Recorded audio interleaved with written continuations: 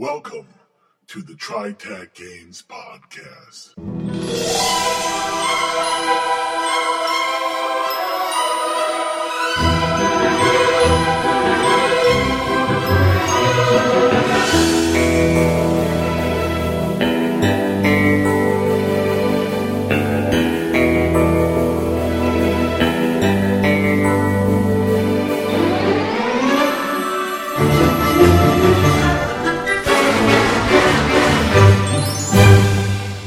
Now, your hosts. This is Bruce. This is John. This is Blix. And this is Trav. Welcome to the TriTac Games Podcast, your podcast of going hither and yon and every once in a while actually accomplishing something. Squirrel. What? Squirrel! This week we are talking about tangents, side quests, and backstories. So this other day I was... Oh, I'm sorry, Bruce. Go ahead. That reminds me. And we're running, folks. You already see what time of night it's going to be. Right. So what we're talking about is all the things that diverge us from the main quest line of whatever story it is that you're running, and you know what are the good things and what are the bad things about that sort of thing. And so the first thing we're going to talk about are tangents. Now, I'm the one who basically came up with this topic, so they're going to be my definitions, guys. You're welcome to say, well, I think it should be this, but I think we're going to try to follow along with my definition. So the first one is a tangent. So there you are, standing at the top of the stairs into the Archlich's subterranean necropolis. And around you, you see it is a bright spring day, but with ominous clouds in the distance. And in the distance, there's a huge mountain from your youth. Circling it is a dragon. And everyone says, ooh, let's go kill the dragon. Okay. Right? Yeah. That's a tangent. That's where something triggers, some event triggers, some desire to do something triggers as part of going along the main story, but it really has nothing to do with the main story at all. And it's always triggered by the PC himself. So, for example, is if you've always wanted to get your hands on that dragon scale armor, you don't need it for your quest, but doggone it, you always wanted to kill that red dragon. I've been playing D&D for 20 years, and I've never killed an ancient red dragon. There's one right over there. I can see it. Forget the main quest. We're going to go kill ourselves a dragon. Right. That is a tangent.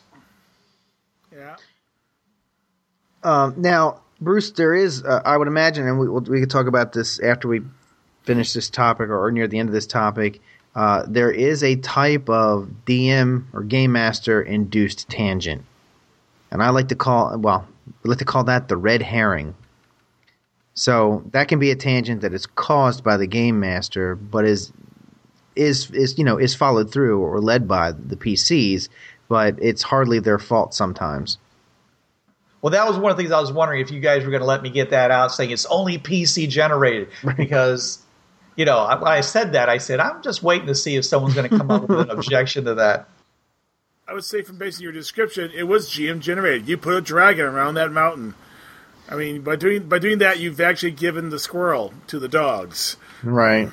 That's true, but the GM might have just been thinking he was giving flavor text. He was just trying to create a more dramatic description of the moment. He wasn't actually trying to get them to drop, this is the main quest and go off and do something. But they're like, yeah, let's go. If you put a dragon in as background scenery, 99% of all players are going to react in some way. Some are going to go, forget this hippie noise, we're doing a big detour. And there's going to be that one joker that's like, hey, cool, let's get, the guy hey, I want to kill a red dragon. Most people will be like, excuse me, you are going to do what on your own? What? Yeah, I think it comes from painting it too rich a tapestry, because you can take the description even further. So there you are, standing on top of the vale, looking across the valley of the Lich. You see various towns of orcs and other sub-beings. You see farms over there where they're busy growing crops. You start getting these massive descriptions, and they're going, "Whoa, target-rich environment. We'll go over there first." Yeah. Or and in the distance, you see the people, the sleighs being led up to the brewery. Brewery. Yeah. It's like the words are triggers. You can always tell whether you're heading off with a tangent is when someone repeats the word and then proceeds to go and start doing something. Taking it to the to TriTac products, say for Fringeworthy, if you're on a platform and you're on a mission, and the game master's put together this big mission, you can tell he's giving you handouts and everything else. As you're going down the pathway, he says, "Oh, by the way, as you're crossing one of the platforms, you see what looks like a Termelon go through one of the portals. That's it. You've done red herringed yourself, because if you didn't intend them to go through that, you should have never said the T word." Right. It also happens when you have they go to a platform and they say, "Hey, what are all the other portals to this platform go to? The ones that have already been explored." Right.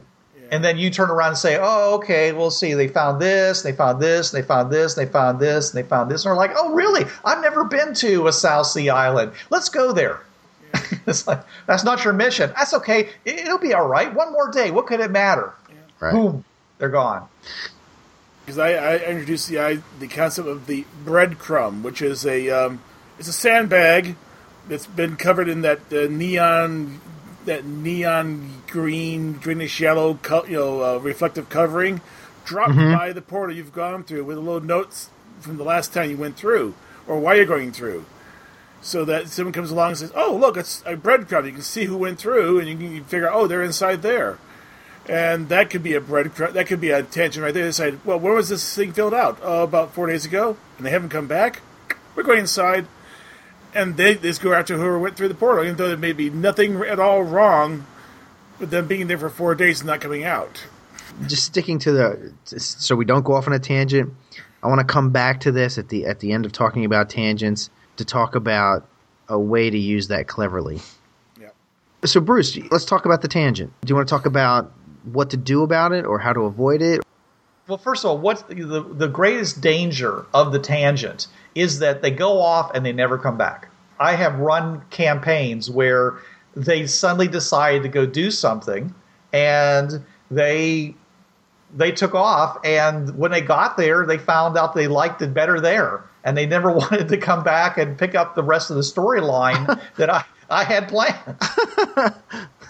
Yeah, and see, and if you do that, if you sit there and try to get them where they don't go on the tangent, that's railroading, and that is probably one of the big... If there was a list of cardinal sins that a GM can do, railroading is it. So, all aboard the Railroad Express! Light at the end of the tunnel, yep. So, I have spent 3 weeks designing this dungeon. You're going in it. Forget about that. See this map? You were supposed to go on this map tonight. Rip, rip, rip, rip, rip, rip. Now I gotta start off from scratch. All right. Anyway, so yeah, that's not the way to get people back from tangents, by the way. Yeah. See, and then you're remember we've said this before. I know I've said it. You don't want an adversarial relationship between players and GM. You're not trying to outdo each other. You're not trying to screw. One's not trying to screw the other over. But if the players decide to go on this tangent, one of the jobs of a GM is you think on your feet. You got to think, okay, I didn't quite plan for this. And we've discussed this before about, faking it till you make it. Yeah. Oh yeah, in our previous show about improvisation, which you hopefully will drop before this one will. I guess so. Yeah, if not. I'm kind of doing them in order, John, so I'm assuming that I will. Yeah. And if he hasn't, it's coming. Yeah. And if I have, I'm going to cut this section out. But yeah, I mean, okay, one thing you could do is, okay, so they go after the dragon. If you're a clever GM, that dragon works for the Lich. There you go, right? Oh, yeah. You can tie it back to the Lich. And if you really don't want them to go, that's a Lich's trap. It's actually an illusion. Turns out that Lich was an illusionist before he became an undead wizard thing. By you going after it, you play into his hands and, I don't know, wander off into a pit. or you just wasted all that time. You get over there, and what you went after doesn't actually exist. Right. It was just to give him more time to make himself more powerful and better prepared for when you actually went into into the necropolis. Fallen into my evil trap. Yes, I'm more powerful than you will ever. There could be an illusion covering a volcano. And, Right. And if he's a really good illusionist, you can walk in that fake hillside until he decides to turn it off. Then Right. all of a sudden you're over the caldera of the volcano. Woo! okay. Fireproof! All right. Why is it a good idea to let the players, go after a tangent? I would say, for one, it's the fact that it's cooperative storytelling. And I mean, the players will help feed you ideas because they're just going to say stuff that, you can instantly just, okay, I can use this. And it does help enrich the role-playing experience because they're cooperative storytelling. Yeah. So they're going to be, feeding you the stuff to do this and kind of, and not in a bad way, I guess. Well, I don't want to say hang themselves with their own rope, but self-fulfilling prophecy, I guess, would be the best term that I'm thinking of right now. It helps make for a richer game because you are expanding the overall story of the campaign by this tangent. Now, if you get back to the main plot line after they explore this, great. Then you've got this extra bit of the campaign where you can say, well, yeah, in the process of going after this lich, remember when we took out that dragon? Oh, that was great. Or, remember when we found out that dragon was actually an illusion by the lich? That is just going to piss off the players that much more. It's like, oh, that son of a... And they'll hopefully go after that lich with that much more fervor and zeal because that dragon illusion, fool me once, shame on me, or whatever, where that'll get them, more interested in your ultimate goal. Right. You can use it to create more player buy-in. Yeah, buy-in. It makes the players feel empowered, that they have some say in what's going on. It lets them follow their passions. Yep. I mean, they're not going off on that tangent because they don't like it. They're going off there because that's where they want to go. Right. So you by letting them express their passion, first of all, it informs you of what they really like. And in a lot of cases, GMs don't know what the players like, but if he sees what they run off to do, that tells him, oh, that's what they like to do. Okay, I need to put more of that in, And it also, as you said, Trav, it gives them by rewarding them by giving them free reign of their passions, of their interests. Then the player's like, well, okay, now I can maybe cooperate with the GM a little bit more. He did let me do what I wanted to do. Yeah, now that I got that out of my system, yeah, right. Right. Well, not only that, but you can't punish them because if you're doing your job right, they don't know what's coming around the next turn. So in their mind, they're not going off on a tangent. You have made something appealing to them that makes them think that that's part of the adventure and that's where it's going. Unless, of course, you can somehow, that they're messing with you by doing that. But, I mean, generally, for the most part, players do, they go off on their tangents innocently. They think that they're following the adventure. Something in the adventure has led them to believe that that's the direction that they're supposed to go in. Right. Yeah. Sometimes you need to have a tangent. If you've been, having the last 6 months being nothing but a big war slog where, every week it's kill, heal, drudgery right to the dungeon complex. Then all of a sudden they're on a beach. It's a tangent, but doggone it, it's a welcome tangent, isn't it? Right. Yeah. In is it John Carpenter? The one who did the Path of the Hero. Joseph Campbell. Joseph Campbell. Yes, thank you. Joseph Campbell in his Path of the Hero, one of the things that they have is they go to the good place where they all can rest and get built up before they go on, to fight the bigger fight. It's kind of a part of the normal progression of a story is to have a lot of troubles and tribulations, possibly some losses, but then they get to some place where they can be built up. And then they move on from there. So a tangent is a lot of times an opportunity to send somebody off to a good place, as a break, as a change of pace, and that's important for both the players and the characters. Mm-hmm. Yep. The biggest downside of all these things that we're going to be talking about is that if you're trying to build up some kind of tension and some kind of momentum in your adventure, all these things break that. They're all, in a sense, diversions. They may be useful diversions, but they break the dramatic tension, and that means the GM's going to have to work to get it back. And that's the last thing I have about tangents. Hey, you guys, anything more about tangents? Yeah, let's go back to what I wanted to get back on. Right. Okay, Joe. Blitz. One of the things I was thinking that you could use a tangent for, and this would be sort of an intentional tangent, where let's say you've got this big story arc you're writing, got a major story that you're writing, but like we were saying, you wanna give them a tangent to do something interesting. You can set up the big adventure and make them think that they're going on this, a certain quest. Like, let's take Fringeworthy. They've been given a mission to go to a certain portal on a certain platform, and they're going, and you throw in that they see what they think is a Tremel and go through one of the portals on the way there. Well, of course, they're going to go through that. I mean, any party that doesn't needs to have their head examined. They're not playing the game right. Yeah, I mean, Tmellerin aren't that common that right. You wouldn't want to follow the Tmellerin. Right. So you could actually give them all the handouts and stuff and make them think you've planned this great big adventure, and then when they come to that, then you're putting in a situation where they're like, oh my god, well, I know the game master doesn't really want us to do this, and this could be a trap, but our characters wouldn't, they don't know that there's a game master who has made all these plans. And you can do that on purpose and create a situation where you're really put into the players to make a decision on a big scale like that, and they know that you could be setting them up, and it makes for a really kind of cool plot development there. But by doing this, you really want them to follow that thing, because in all likelihood they're going to, so you should have it planned out. You could also download a bunch of material and use as handouts and stuff that you never intend to use. That adventure you're not even really planning on having. You throw in a tangent that they just cannot resist, and that's actually the adventure. And that's a good way to surprise them. They're prepared for one kind of adventure, and then you catch them completely off guard onto a whole different kind of adventure.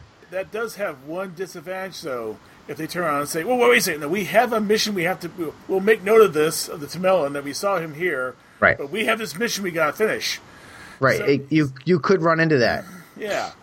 So I hate to say this, you have one or two ways of doing this. One, they see the Tmellerin walk through the portal, they run over there, they step through to the other side.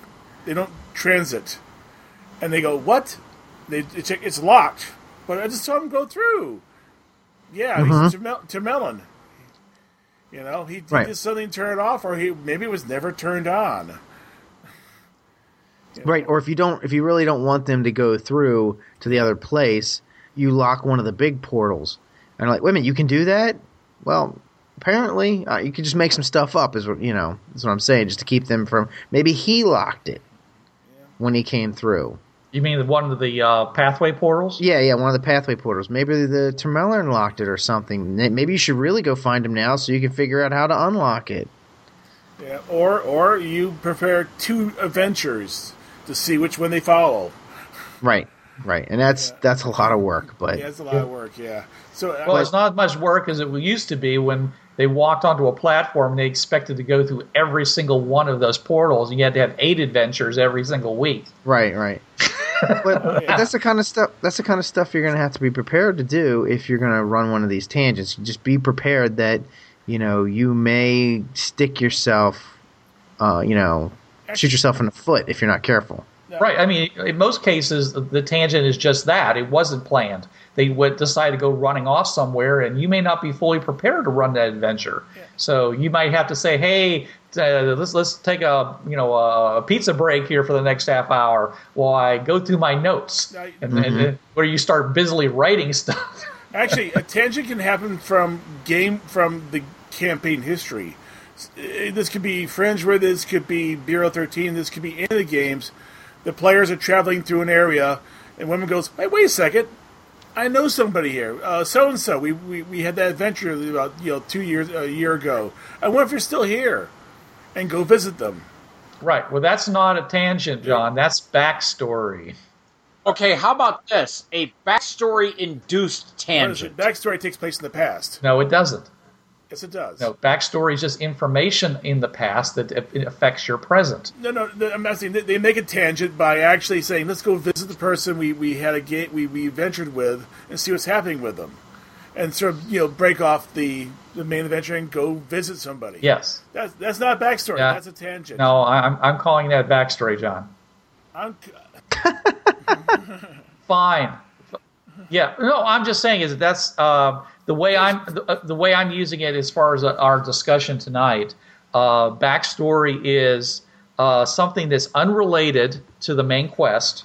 Okay. However, it's where you gain information about the plot or characters that are in the plot. Okay, by doing something, either going someplace or usually sitting down and hearing about something it's not going to be very interesting because role playing is just that. It's an active thing. So unless you're doing a time travel thing where you actually are traveling back to the moment of which the story that we're talking about is taking place, it's usually going to happen as a result of some other action.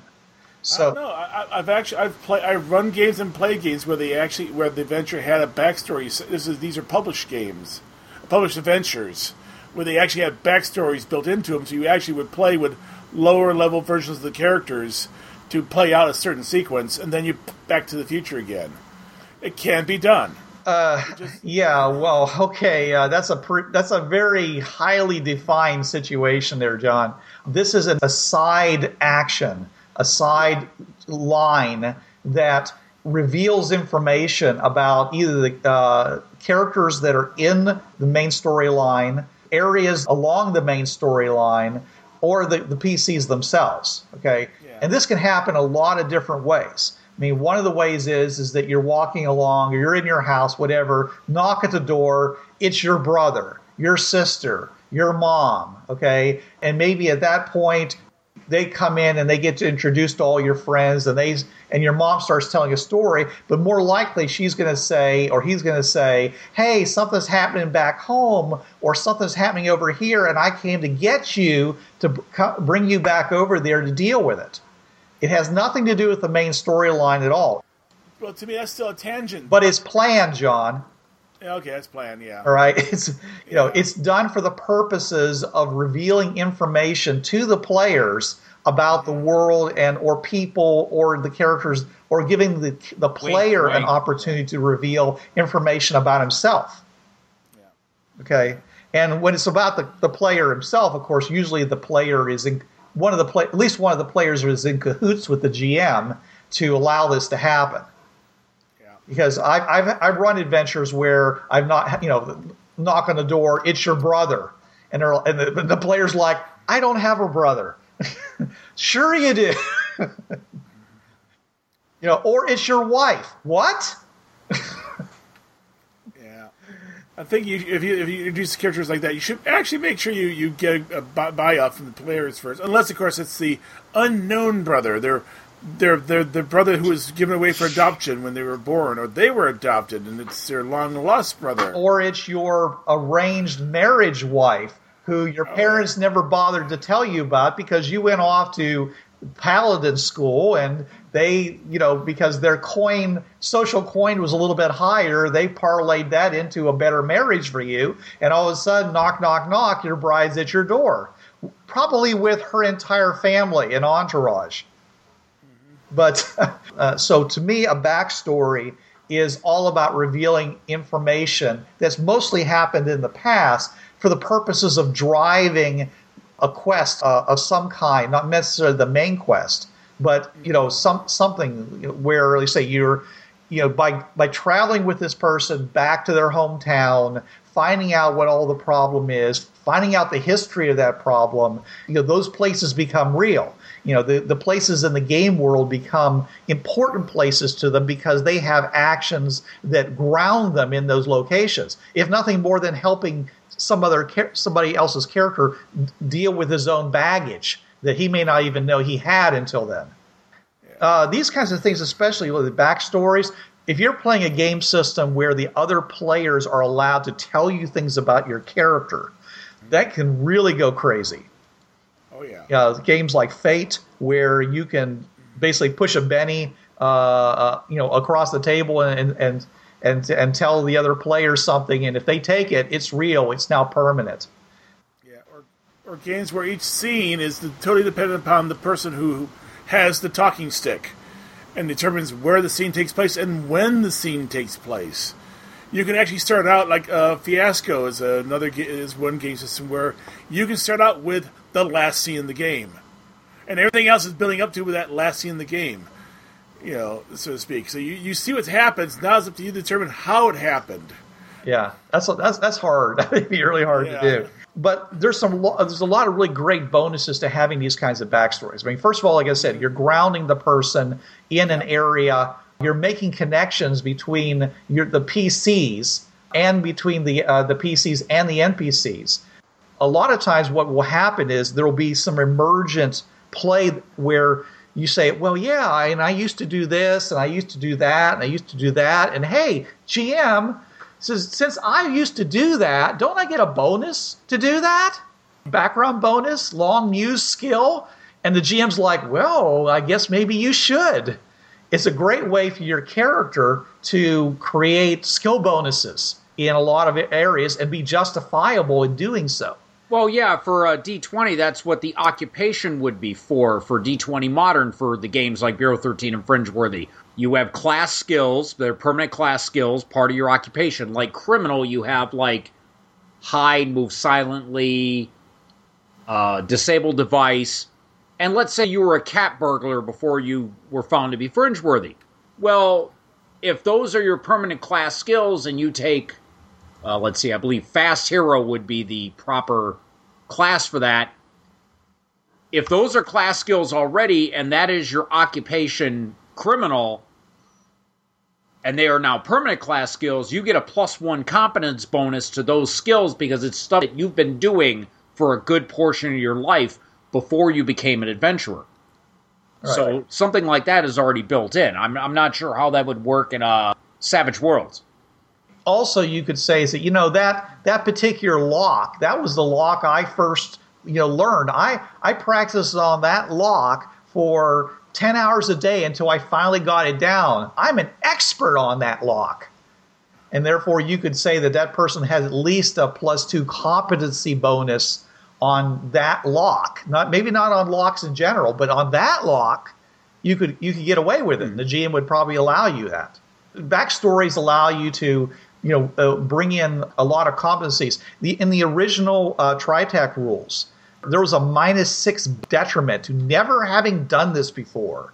But if you could come up with any kind of a story background that said, well, yeah, I used to do this, or I used to watch this television show, and they did that all the time, you could say that I had at least minimal experience, at least an understanding of it, where it wasn't like I was a total newbie in the woods, and remove that minus, that at least that to modify that to a certain degree by simply saying that my background gives me some kind of a familiarity with those tasks that I shouldn't be using such a high negative modifier. Depending on your storyteller level of your game, because some games are very strict rules, and some games are more storyteller, so they let the players have a little more control on things because it's not really just the dice rolls, it's the adventure that's going on. You could allow people to save up experience points, for point-based games. You couldn't do this with like D20, but say for Savage Worlds or games like that, you could allow people to set aside some of their experience points to spend on skills that would be impromptu, that they could say, oh yeah, well when I was serving in the military, we learned how to operate those old-time radios, and then you'd put down maybe, depending on the system, but maybe put down general knowledge, 1940s radios or something, depending on what era you're playing or whatever. But you know what I mean. Sure. I don't know, general knowledge, Russian literature, and oh yeah, that's a story by such and such, and oh wow, you know what? If he's writing about that, maybe he's some kind of Russian blah blah blah blah blah, which would give you the clue. You know, you could spend your experience. Now, at that point, you'd have that skill, and you may never use it again. But for that adventure, it's very important. But then again, it might be something you develop later on and say, well, my character is going to continue using this skill and going to develop some of his personal aspects. Yeah. Now from Savage Worlds, what you could say is the GM said, okay, you don't have the skill, but you don't have a minus either when you use general knowledge, to do the skill. Right. So basically, you're trained, but you're not trained enough to actually have the skill. You didn't do it long enough to actually get a D4 in that skill. But you don't have a -2, though, to using it. So you just get your straight general knowledge, or you have a straight untrained D4 roll to use it. Yeah, exactly. You're eliminating that minus for not having any training in it at all. Yeah. Sure. Yeah. So maybe it was just something you were interested in because your character he just found an interesting subject, so you read a lot about it, sort of like me with vaccines and such. I couldn't give anyone a vaccine, but I've read so much about them that I know a lot about how they work and everything. So I might have a general knowledge if I went to some world and they were, they had some disease and they were like, well, could we give them a vaccine for it? I might be able to make not a skilled roll, but not an unskilled roll to say, well, no, that won't help because you need blah, blah, blah. So I can see where that would come into play like that. In a lot of game systems, one of the biggest things you have to be careful about as a game designer is what's referred to as skill dilution, which is where you introduce new skills into a game that already has a certain set of skills. Mm-hmm. And now when people get skill points, they have to now spread those skill points out over more skills. There's more choices, therefore they're taking additional skills, and they don't put those skills into a concentrated area, which would make them more effective because then the skill levels would be higher in those areas. Right. So, that's a problem that a lot of the game systems have that don't have a limit on the number of skills. If instead of doing that, you simply go and say, hey, I've done this in my past, I have a bonus. Then if you have a default roll, like say in Savage Worlds, the D4 -2, you say, okay, yeah, I'm still going to be using the D4 -2, but because this one particular area I have a background in, I write that down. I get the bonus, so it's so it's now just a D4 instead of a D2. But I didn't have to spend any skill points to get it. Mm-hmm. Yeah. And see, that's a win for everybody because the game master isn't seeing huge amounts of skill inflation by saying, well, these guys aren't doing so well, I got to give them more skill points, and causing skill inflation at the same and they're not experiencing skill dilution by not getting enough skills in order to keep pace. So it's a good solution all around, and it can be justified by backstories. So that's and backstory type adventures. Some people players like having more options. Like in Savage Worlds, you have shooting as your skill. That's it. Some people like to have shooting rifles, shooting pistols, shooting whatever. Shades of Tritech. But it really depends on the players. Some players like be able to specialize in a certain weapon versus just being, I'm a fighter. I can use whatever. Well, in D20, they have that. Let's say you have for your character both personal firearm proficiency and advanced firearm proficiency. The feat Weapon Focus allows you a +1 to attack with a particular stated weapon. Now, you just can't say, okay, I'm good with blades. You have to say, I'm good with a dagger, or I'm good with a katana, or I'm good with a bastard sword, or I'm good with a Walther PPK, or I'm good with an M16. And you get that +1 to that. You can never be good with an M16. Anyway, so... Wow. There's also another place where backstory comes in, and it has nothing to do with your skill level. Another thing that comes in for backstory is just the story itself, the game story itself. I mean, it doesn't have to play into a skill. It doesn't have to play into any kind of points or levels or any of that kind of stuff. It can just be stuff that your character can know and talk about. I'm thinking, I'll go with Bureau 13. If you were somebody who watched a lot of TV. You wrote that in your backstory of your character. You say, yeah, I'm a big TV watcher or whatever. You're not going to have any skill in TV watching. But if something were to happen, let's say there was some kind of serial killers or something, and they had some mystical something to them, and you guys were investigating them, and it turned out that the guy was using, like in Cable Guy, the guy who's killing all these people is using TV character names every time he kills somebody as his ID or something. It's like, or somebody says, yeah, he knocked on my door and said his name was Ernie Douglas. That's where the game master could just tell your character, I want you to make some kind of intelligence check or something, some easy roll for you to make. And then you might say, well, I know your character, you wrote in your story that your character spent 3 years sitting on the couch watching TV. You realize that this guy is using TV character names all the time. So it doesn't have to be like anything that is mechanic driven. It can just be story driven. And if you kill this guy, you might be wondering where the other two sons were. Right. Okay, sure. Or the dad. Right. The reference is My Three Sons, right? Yes, it was. Okay. All right. Background type adventures are also good just to help bring the campaign alive, the game world alive. The more places you go to, the more things you see, the more the world just seems real. Yep. Yeah. So backstories could also provide a lot of player motivation. If while you were, let's say, again, we're back, the Lich King necropolis, you go back home and you find your home, your hometown in ruins, your sister farmed off to some harem somewhere, your family, living hand to mouth because all their food is being taken to feed the Lich King's armies. You look around it, and you have the idyllic life that you remember from your childhood. And you see the destitution and the desolation that's now there.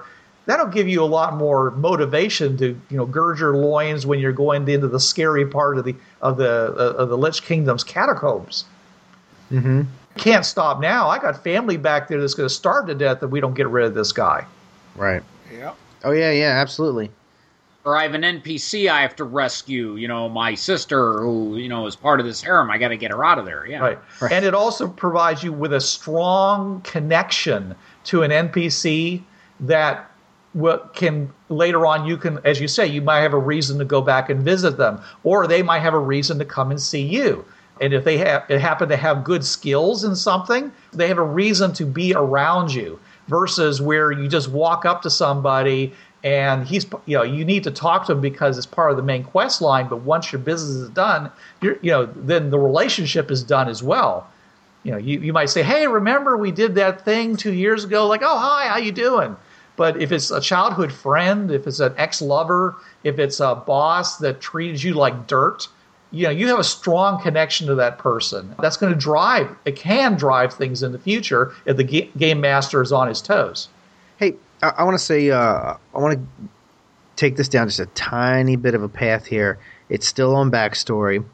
It's something a little different, though. The campaign we played before the campaign we're playing now, we ran, I believe, I'm trying to remember, but I think it was about 6 adventures that took place before the campaign started. And it was basically 2 adventures when we were little kids, 2 adventures when we were teenagers, and 2 adventures when we were just getting ready to graduate high school.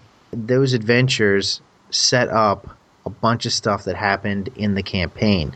So basically we played those 6 adventures, and at the end of the last one, the next time we played, it was like 10 years later.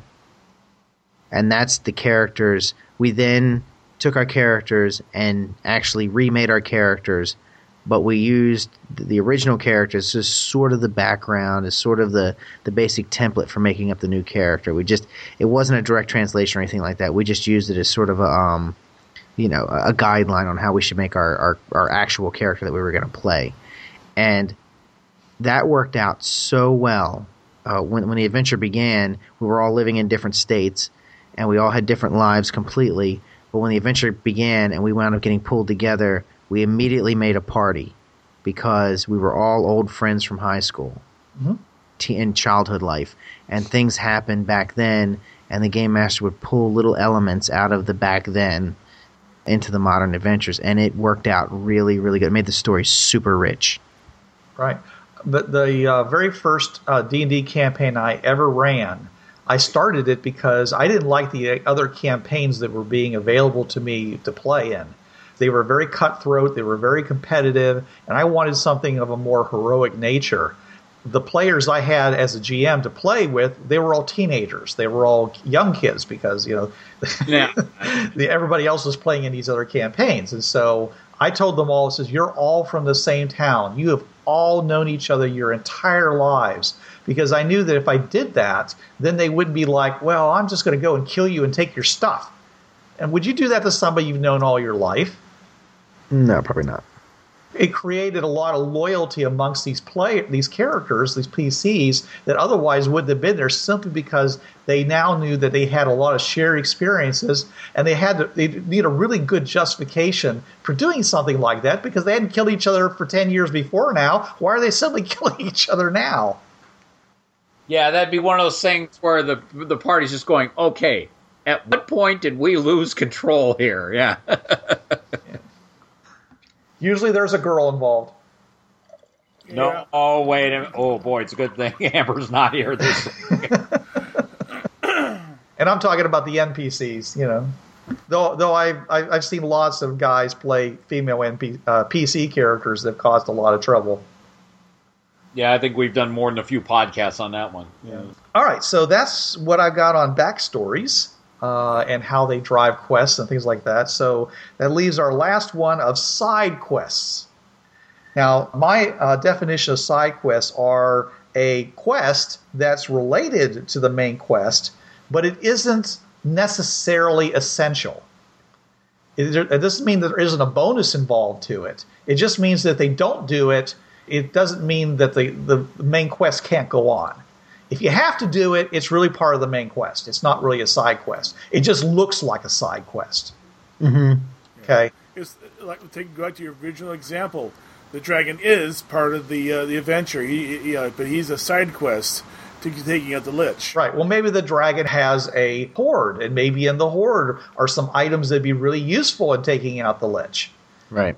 By going on a side quest to go and conquer the dragon and get his horde, that's going to help you in your main quest, but it doesn't have to be part of it. It's useful, but not necessary. In other words, you can defeat the Lich without the artifact that's in his treasure. Right.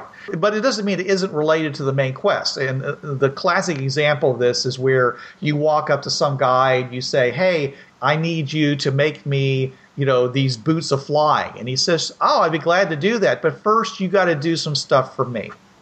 Right. Those are side quests. I mean, a lot of times it's creating trust. It's like, before I tell you what you want to know, before I give you what you want, I want to make sure that I'm doing this for somebody who's an okay guy. Right. I don't want to be wasting my effort making this +5 Holy Avenger and giving it to some guy who's going to just say, I can just, let me just take this down to the pawn shop down the street and collect my 1,000,000 gold pieces and just leave this entire country and go buy myself an island somewhere and live a good life. That NPC wants to be sure that you're the right person for him to cooperate with. And so side quests are part of that. That's one way of doing it. It's a way of proving yourself to an NPC. At the same time, usually there's a benefit involved in you doing it. Yeah, that sounds like one of those. Reminds me of a cartoon where, if you want the fish, I need these boots. To get the boots, the guy wants this. The guy who give him that needs something else. You have to do this chain of quests to get the fish. Right. And the fish is the main quest, but sometimes you have to go on these side quests. But like I say, if you have to go on the side quests, then it's really part of the main quest. It's just posing as a side quest.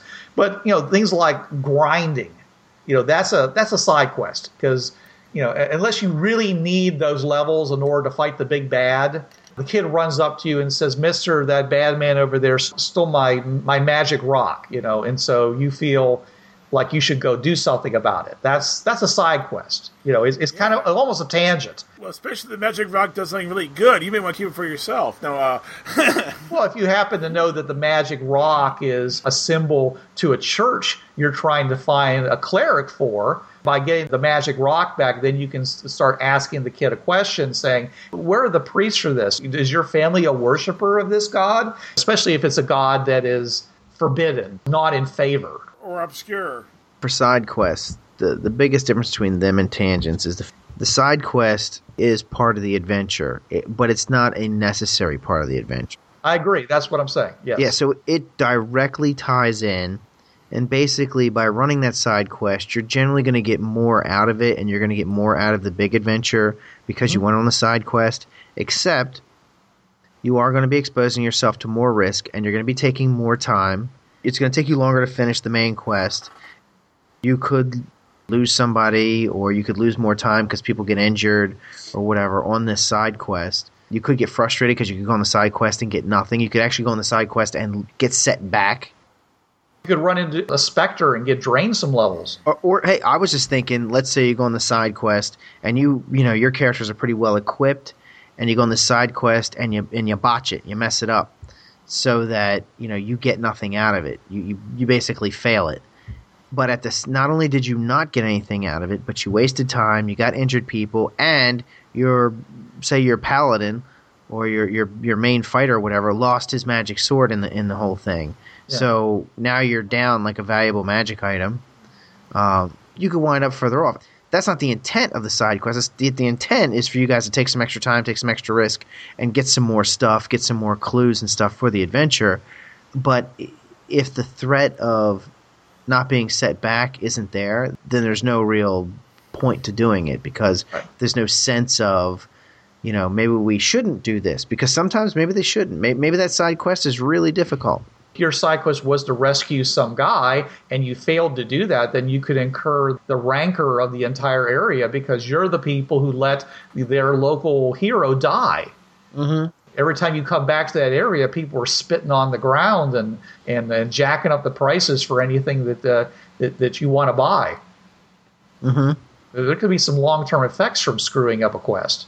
In games where they have things like factions, by going on the quest, you're allying yourself with one faction, making yourself an enemy of another faction. And you know what? And that might be a good part of the side quest, some way you could use it. So let's say you're running a really political campaign. You have, several warlords in an area or several kings in an area. And you're going on this quest to take out your lich. And a side quest comes up to help out this one king with something, but if you help him out, you're going to cheese off another king. And currently you haven't cheesed off any of them yet. So, you might have to weigh the options. You might have to say, well, if I help him, then basically I'm going to get free passage through his land, which is going to let us get to the lich faster. However, it's going to cheese off this other guy, so we may have to wind up fighting some of their people on the way because they may intercept us at some point or something because we've cheesed off this other king. If you're running a very political campaign, like let's say you're running some kind of Game of Thrones type level campaign, you may want to throw that in there just to make it so that there's a lot of political stuff you have to do. Oh, that works good with vampire too. If you're playing Bureau 13, maybe there are different vampire cults. You're trying to take out some werewolf or something. If you help out this one vampire cult, then they'll let you into their territory to hunt down this werewolf that's been doing some stuff. But by doing that, you're going to cheese off this other vampire cult to have to deal with vampires now that you didn't have to deal with before. A side quest should still be important. Just because it's a side quest doesn't mean it should not affect the game. Everything you do should affect the game. Side quests that do nothing more than create a benefit to your character are kind of a gimme. I think that's not enough of a challenge for most players. All you're doing then is grinding. I mean, I understand the need for that sometimes, but I think that a well-designed adventure should obviate the need for grinding. And grinding, by the way, in case anybody doesn't know what that is where you do something that will enhance your skills or your combat ability or something like that by doing things like fighting monsters or doing repetitive tasks that eventually result in you getting a permanent bonus in those areas. The side quest should always have a benefit. It's good if they have a -2 if you're not careful. It's even better if by making a choice that gives you a benefit, it also gives you a minus at the same time, because then your choices are meaningful in the game, and other people's choices that they make will affect you as well, so that creates better player interaction. All these things, they're not directly part of the main quest, but they all work together to create a richer, better experience. But as you said, Blix, there's some real minuses to it, and we touched on this before, but some of the big problems about side quests is that they take a lot of time. Here we're kind of metagaming what we're talking about here, because as a player, I'm usually the person who writes down all the notes, but sometimes I miss things, and the other players, sometimes they don't listen at all. And so what happens is that the GM tells you something, and when he told you it was really important, and you knew it was important, but now after you've gone 2 or 3 side quests, you may have forgotten what that important piece of information was, or you spilled your Coke on the sheet of paper that had it. You can lose essential information by taking too much time on side quests that's important to you successfully fulfilling the main quest. You can go and lose a major resource. PCs can die in side quests. They can also lose levels by either dying and being resurrected in the case of D&D, or just getting injured in other games where they have permanent injury rules. You can lose players. If you take too long, some of your players may graduate or go home for summer break, and you're like, yeah, but we were about to go into the fight the Lich King, and Amber had to go do something. They're not going to be back for 3 weeks. It's spring break, man. You should have thought about it, man. You can undermine your own campaign. You can even destroy your own campaign under certain circumstances by having too many side quests and tangents and backstories. And the thing you have to be the most careful about is you can screw up your timeline. Because if you said you're to stop the Lich King from completing his ceremony on the 3rd day of the full moon, and it's like a week before the full moon, and your side quest just took 2 weeks, oops. Right.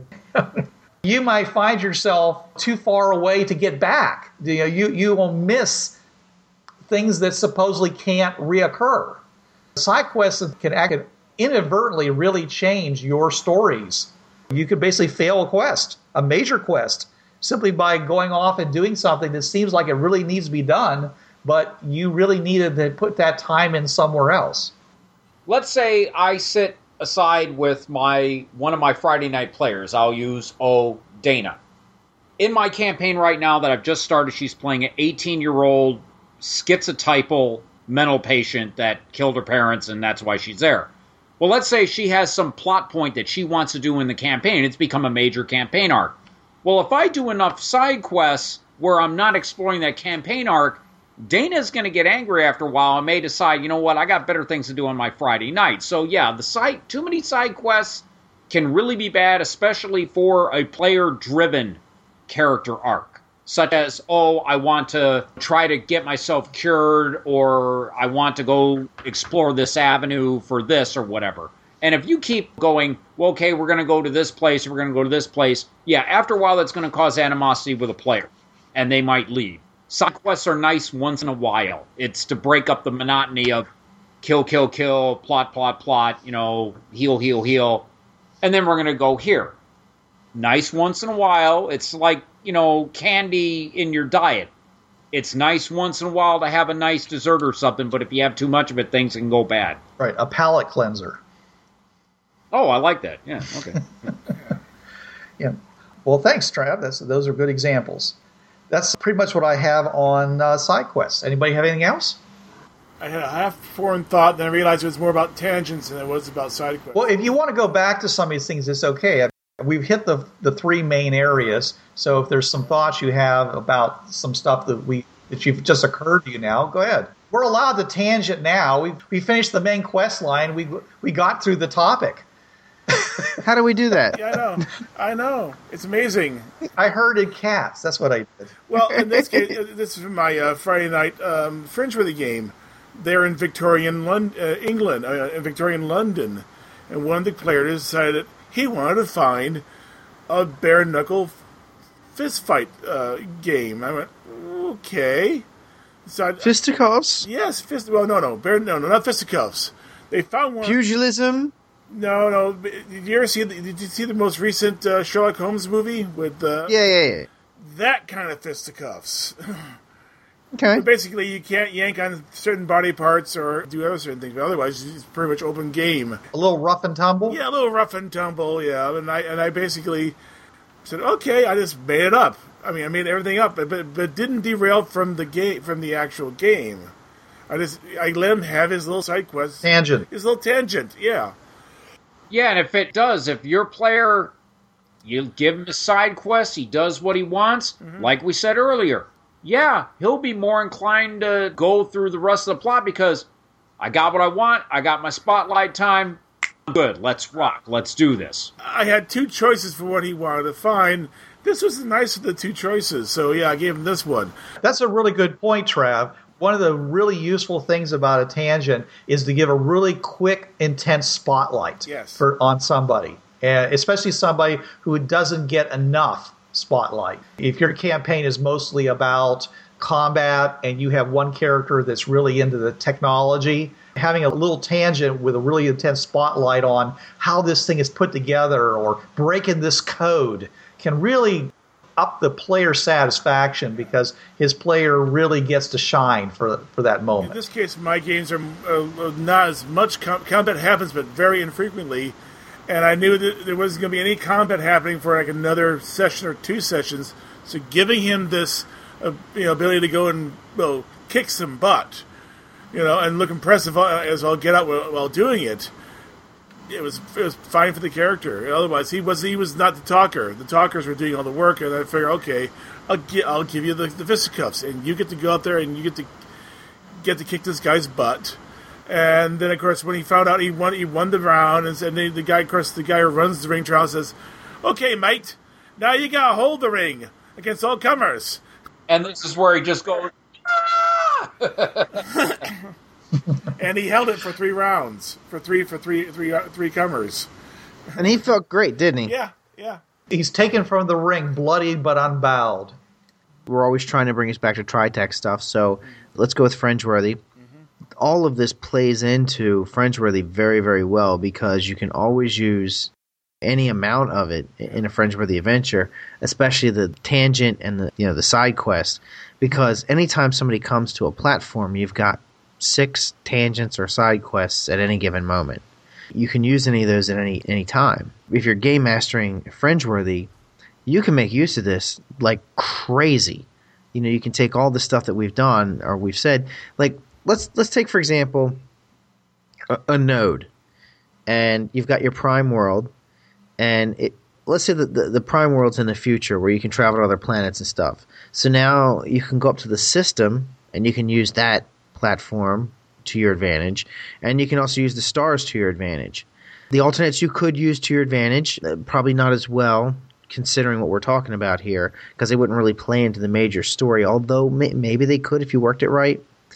But what I'm thinking is that you could be on the main world, which is where the adventure's going, which is on the prime, and you could be doing stuff, but then you could have side stories and tangents on the other platform, on the system or on the stars.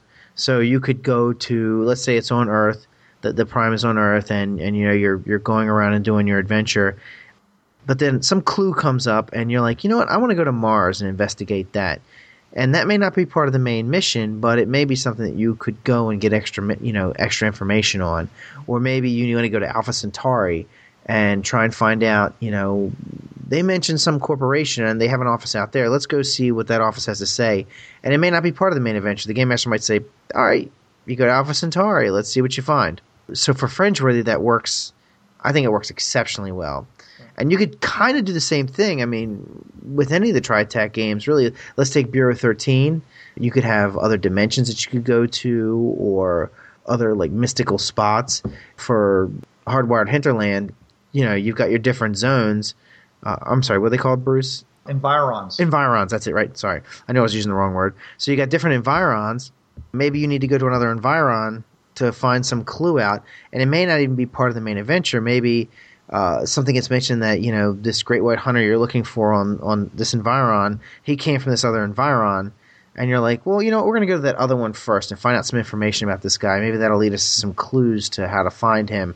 And the game master might be like, well, I hadn't really intended on that, but, hey, you guys go there. And by going there, you might find out a lot of information about the great white hunter's backstory. Right, yeah. And then when you finally come into the confrontation with the great white hunter, who's now the big bad guy that you're up against, you have a choice. Before, your only choice was to fight him and try to kill him. Now you have the choice of trying to make him remember the person he used to be and let him turn aside from the evil path he's on and perhaps turn onto a new path, a path of redemption. Yeah. When he remembers that there were people that he cared about and who still care for him, and there's a place for him to go, if he wants to go on that path of redemption. That option didn't have to be there, but since it's now available, that gives you more choices, and that gives the GM more choices to weave a better adventure. Let's say you're a GM who's able to respond quickly to things, and you feel so inclined to do this. Let's say they decide to go research this guy's past. You're like, well, I don't really know what to do with this, but it gives you, if you take some time, you think about it, it's like, hey, you know what? I could twist this story all up now. So let's say you've got this great white hunter who you're being sent after to take down because he's the big bad by some oil baron or whatever. Maybe he robbed some stuff from an oil baron, or he's been terrorizing this oil baron. So you go back to his hometown on his Environ, and that's where you find out the clue. Now, you weren't meant to find this out because it didn't exist before you went there, and the game master said, "Hey, you know what? I'm gonna twist this story all up." You find out that the oil baron had his family killed because of something he was doing, and this guy actually isn't the terrorist. He's actually the good guy. So it completely, 180s the adventure. Mm-hmm. So when you go find him, you join forces with him against the oil baron rather than taking him out. I'm not saying that, you would have missed that otherwise. What I'm saying is that it didn't exist otherwise. You go to this place, the game master uses that as a tool to switch things up and make a better story. Right. The GM turns the side quest into the main storyline. Right, exactly. So that's Hardwire. Hinterlands would be fantastic for this. Incursion, you could do a lot of the same stuff because you're traveling to different planets. Same thing with FTL. Most of the TriTac games, you could use a lot of these elements because TriTac really plays into that big, huge, big travel component. Yeah, there's a big canvas in the TriTac games. Oh, yeah. So what do you think of that, Trav? I mean, you're real big on Incursion, right? Yeah, that was my gateway game for TriTac, yeah. How would you use Incursion to really play into this whole side quest stuff? I would say that because your main goal with Incursion is to get home to Earth. Technically, every planet in some way or another that you go to is a side quest because your overall story arc is find Earth out of the 72,000 destinations on the 12,000 cubes you have. Each planet is a side quest. You're going to do something. You might pick up a new skill. You might lose friends. You might lose or gain stuff. And over the course of it, you're heading toward that light at the end of the tunnel, Earth. Paired to its core, Incursion is we come out of hyperspace and we see the planet. It's not Earth. Okay, turn the cube, go to the next one. I mean, that could be your campaign until you just keep doing it. 72,000 sides later, you have found Earth. The real quest is not actually finding Earth. The real quest is finding the cube that takes you to the Earth, which means you need to find the most rarest of things, a cube reader. Yeah, the reader programmer, yep. Yeah, if you can find one of those, then it takes a matter of hours to find out which one takes you to the Earth. But that's finding one of those, and you may have to go in the middle of the Kastapnor Empire to get one. Yeah. About that, yeah. Yeah. So when you go down and you start asking questions about where one of these things can be found, that's when all these side quests start kicking in. Well, I might know something, but I need you to do something for me first.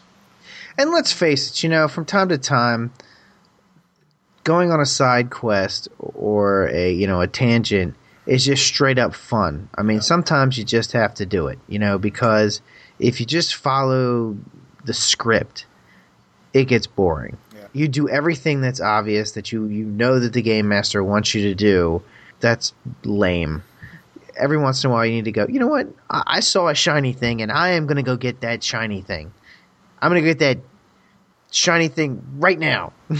Tangents are PC driven entirely. The GM might trigger it by saying something, but it's really the PC is the one driving that. When they walk into the bar and they say, hey, you heard any rumors? What's going on in this town? And the GM pulls out this sheet of paper and reads off 30 things. You know that half of them are red herrings. Half of them are unimportant, and maybe only one or two of them are actually related to the main quest you're on. They're all tangents and side quests, but that's what you wanted. That's why you asked the question. Mm-hmm. It's all part of the game. In all the various games, you also develop, as Bruce said, you also have ample time for backstory. You'll run into people. You'll have NPCs in different worlds. You may have people you want to go visit sometimes, and I'm tired of doing this adventure. I want to go to Cleveland to see my grandparents. All right, we're going to Cleveland. I get very tired of adventuring with Bob the Fighter. Yeah. Huh. And what I know about Bob is he wears chainmail, and he has a two-handed sword, and it's got a +1 enchantment on it. And he doesn't bathe. And he he only eats iron rats, which may or may not be iron rations. They actually could be iron rats. You never know, because he just says he does it. Good Lord, lad, you just don't stand behind him after he eats them, though. Okay, whoosh. I mean, you want other people to develop their characters. Yeah. You want to learn more about them because it gives ways for your character and their character to interact. I mean, it's really hard to create conflict with other characters when the only thing that you have conflict is who's going to get that magic item, and I didn't get my fair share of the treasure. That gets boring very quickly. Yeah. All these kinds of things are important to making your role-playing experience richer and make the other people's characters important in your character's life. Mm-hmm. And I say that because a lot of people do treat these things as being huge distractions. Just stay on the main storyline. Going back to video games, some guy says, I completed that game in 7 hours. Meanwhile, here I am 25, 30 days into the same video game. And I'm like, what did they do? Did they did they never go anywhere except straight down the main path? I mean, I think people do that for the ego boo of saying, I completed it first. I know the ending and you don't. But I find it to be a very unrich experience when you don't follow those side quests, when you don't, look over that hill to see what's on the other side. What is that undescribed map marker on my Pip-Boy? I should go check that out. Yep. I'm like that. Let's also say this, as a game master, if you're following our guidelines here and you say, hey, these are great ideas and everything, and you promote this, don't get mad when the players actually do it. Because if you're promoting it, they will. Yeah, you're giving permission. Right, you're giving them permission to go off. Now, and of course, all of this, I mean, it always should go with a grain of salt, as I say. That doesn't give you carte blanche to run off on every tangent, every single little side quest. Every time you see something, oh, hey, look, shiny. Oh, there's a puppy. My character has Tourette's and OCD. Right. It's not a license, to jump track. It's encouraged to do it from time to time. But don't be mad when they do. Try to be prepared for it. If you're encouraging it, they're going to do it. See, this is a fine line that we game masters, because all four of us here tonight on the podcast are experienced game masters. We've all been games for probably easily, 20 years each of us? Hey, Trav, real quick. I'm more of a player. I have game mastered, but I am the group's. I think I'm your token player. Okay. Until Amber shows up again. Yeah, well, that's why the four of us tonight, since Amber is not with us. Which is really helpful because I have the player aspect. Okay, it's a fine line between balancing between I have this plot line, I want to get to it. There is a definite campaign arc, beginning, middle, end. We find out who the big bad is. We go through all the various lieutenants and bosses. We get to the big bad and take him out. Or we have this quest that we have to go through, find out about the quest, learn things about it, achieve the goal. Yeah, retrieve the MacGuffin. Yes. And so you have the side quests every so often. It's a fine line between not railroading and not bouncing all over the place. Oh, let's do this adventure with no definite goal in mind. That is a fine line. That's that razor's edge that GMs tap dance, because if you bound around, after a while, your players are going to go, we're just doing this for S&G. What's going on? Is there a point to this? Railroading is one of the big cardinal sins of being a game master. So, yeah, it's a touch-and-go type thing. You can't have too many side quests, otherwise you're going to alienate your players. I think we have fully exhausted this topic. What do you say, guys? We got it? I agree. Before we end this podcast, I want to give a great big shout-out to Mark Allen Kenny of All Games Considered. He left us a comment that was, it was really, it kind of touched me. He really liked our last podcast. So when you're listening to this, don't worry about which podcast it was. It's a recent podcast. It just means that after 3 years, we're still very relevant. We still have fans who are very interested in our show and still think we make a big contribution to the gaming industry. He loved it. He thought it was a great podcast. And there was a couple of people who commented on his comment about that. It was just nice to hear, a nice little feedback that we're still bringing the awesome. I want to thank Mark Allen Kenny for that. That was really cool. Yeah, thank you, Mark. Yes, thank you, Mark. Yes, Now get back to playtesting our Fringeworthy game, okay? Well, no, that was kind of his comment. He was saying that... Oh, no, it was our late campaign episode, and he was talking about how it gave him all these ideas that he could continue playing Fringeworthy for a much longer time now. So we actually contributed directly to his gaming session.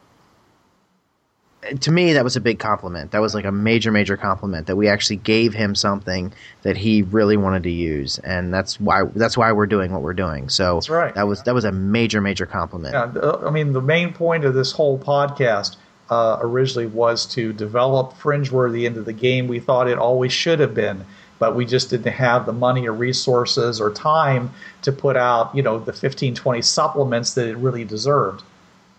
Right. Yeah. So we would do what we could with the podcast, and I think we have. I really do. I think we have. Well, thanks everybody who's listened to us. We're going to keep trying to bring the awesome to you week after week, but you're going to have to wait till next week. But until then, this is Bruce Sheffer saying there are a million worlds out there, so go explore them. This is John Ryer saying keep your powder dry and keep those cards and letters coming in. This is Blix. Don't hate the game, hate the players. And this is Trav. There's a reason why it's called gaming. It's for having fun. Yo, brothers, this was the TriTech Games Podcast. You know the drill. It's protected under the Creative Commons License 3.0. No commercial reproduction, no derivatives, and sucker, you best attribute this to the folks at TriTech Games. And if you don't, we'll be after your sorry butts, 'cause we're some bad mothers.